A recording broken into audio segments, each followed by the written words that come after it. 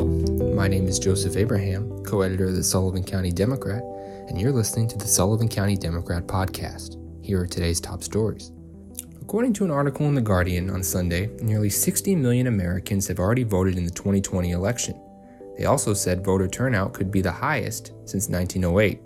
That voter enthusiasm was also evident in our backyard. Lines were out the door and up the block on Saturday as residents traveled to the government center in Monticello on the first day of early voting in New York.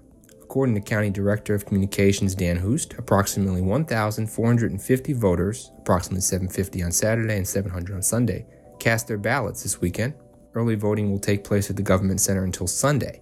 Head to the Sullivan County government website under Board of Elections for voting hours. Switching gears to tourism, as reported in Friday's issue of The Democrat, the Sullivan County Legislature is renegotiating its contract with the Sullivan Catskills Visitors Association. Legislature Chairman Rob Doherty said the SCVA needs more oversight from the county, saying, quote, "Currently in their contract, if they don't live up to their contract in any way, shape, or form, we have no remedy. We have no oversight over them," he said. Doherty noted that they will begin contract negotiations with the SCVA and hopes it will be complete by the end of the year. SCVA Board President Sims Foster told the Democrat on Friday that, quote, "We had a productive meeting with the legislature on Thursday and are grateful that they have walked back the termination resolution from Monday's agenda to reflect the true intent, which is discussion around the SCVA contract." Last Wednesday, State Senate candidate Mike Martucci called a press conference on the steps of the county courthouse in Monticello to talk about bail reform, which he says has had a negative impact on the heroin and opioid crisis.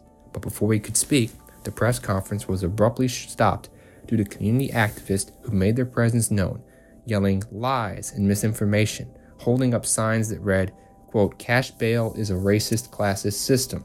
Also at the press conference was New York State Senate Republican leader Rob Ortt, Sullivan County Sheriff Mike Schiff, and Sullivan County Coroners Albie Bachman and Alan Keston.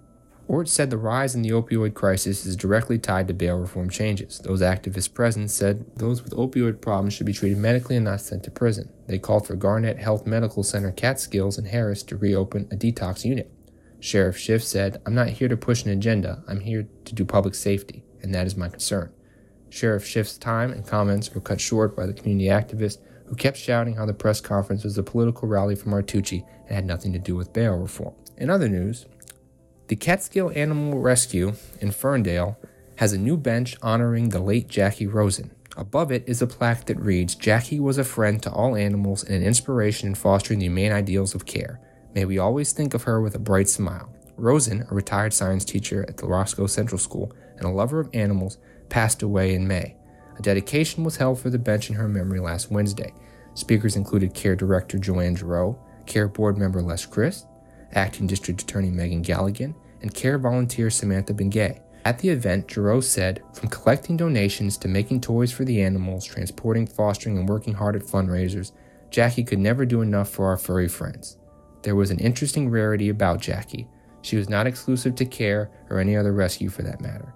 Jackie worked hard for virtually every rescue in Sullivan, Orange, and Ulster counties. If you helped animals, Jackie would help you."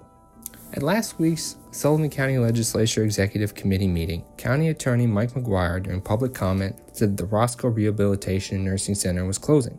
However, VestraCare Chief Marketing Officer Jason Newman said that it's absolutely not closing.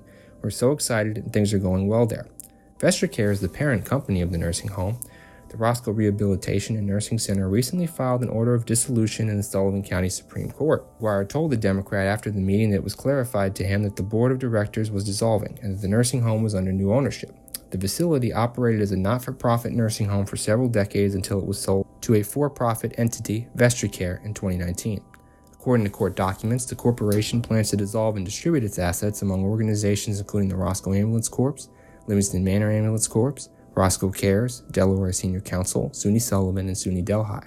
According to McGuire, the dissolution needs to be approved by the New York State Attorney General, which has denied it. The lawsuit is going before the Sullivan County Supreme Court. McGuire said, quote, "The only way to get the dissolution plan through is by judicial intervention. We're asking that they approve it so that SUNY Sullivan can get money for their nursing program." Additional stories in today's edition includes a recap of the Sullivan County Republican Committee dinner And in sports, Richard Ross continued this series looking at how high school athletes are keeping busy while sports are on pause. That concludes today's episode. If you'd like to listen to more podcasts such as this one, you can follow us on Overcast, SoundCloud, Apple Podcasts, Spotify, and TuneIn. Also, follow us on Instagram, Facebook, and Twitter. And if you'd like to subscribe, call 845-887-5200.